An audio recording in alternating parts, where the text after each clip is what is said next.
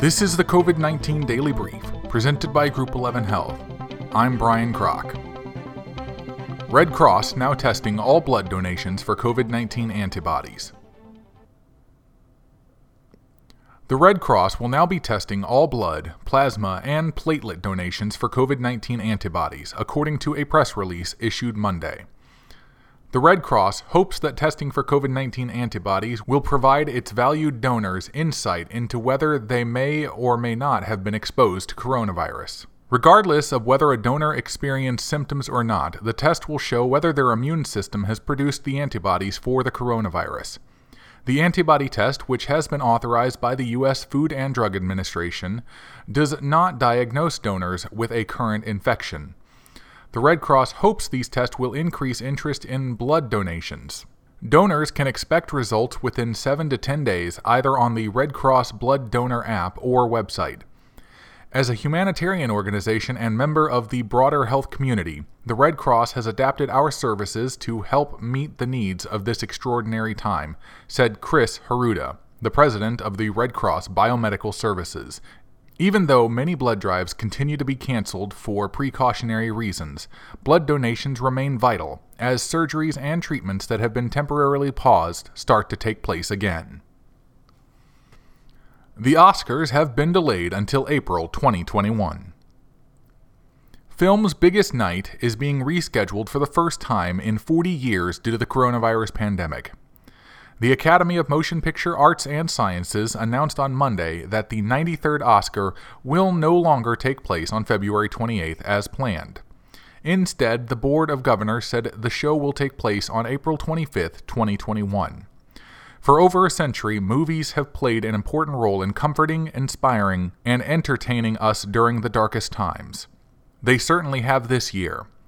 Our hope in extending the eligibility period and our awards date is to provide the flexibility filmmakers need to finish and release their films without being penalized for something beyond anyone's control, said Academy President David Rubin and Academy CEO Dawn Hudson in a joint statement. In addition to the delay, the Academy agreed to extend the eligibility window for films, which usually corresponds to the calendar year. For the 2021 Oscars, the new window will be extended until February 28, 2021. FDA terminates emergency use authorization for hydroxychloroquine for COVID-19. The U.S. Food and Drug Administration has revoked its emergency use authorization for the drugs hydroxychloroquine and chloroquine for the treatment of COVID-19.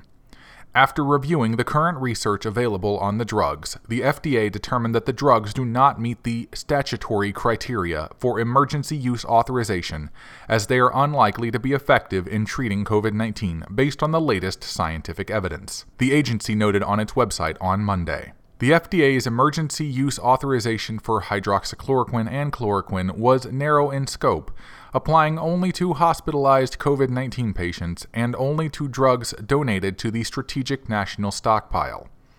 In an open letter published late last month, FDA Commissioner Dr. Stephen Hahn appeared to defend the agency's decision to issue the authorization. This decision was based on evaluation from the EUA criteria and the scientific evidence available at that time. We continue to look at the data on hydroxychloroquine and chloroquine, and we will make further determinations on these products based on available evidence, including ongoing clinical trials, Hahn said in a letter last month. The Emergency Use Authorization, or the EUA, made it easier for pills donated to the national stockpile to be distributed to coronavirus patients. Hahn added in the letter that we also knew it was important to help ensure a stable supply of the drugs for patients with lupus and rheumatoid arthritis, given the increased demand. This has been the COVID-19 Daily Brief presented by Group 11 Health. For more information on Group 11 Health, go to groupxihealth.com.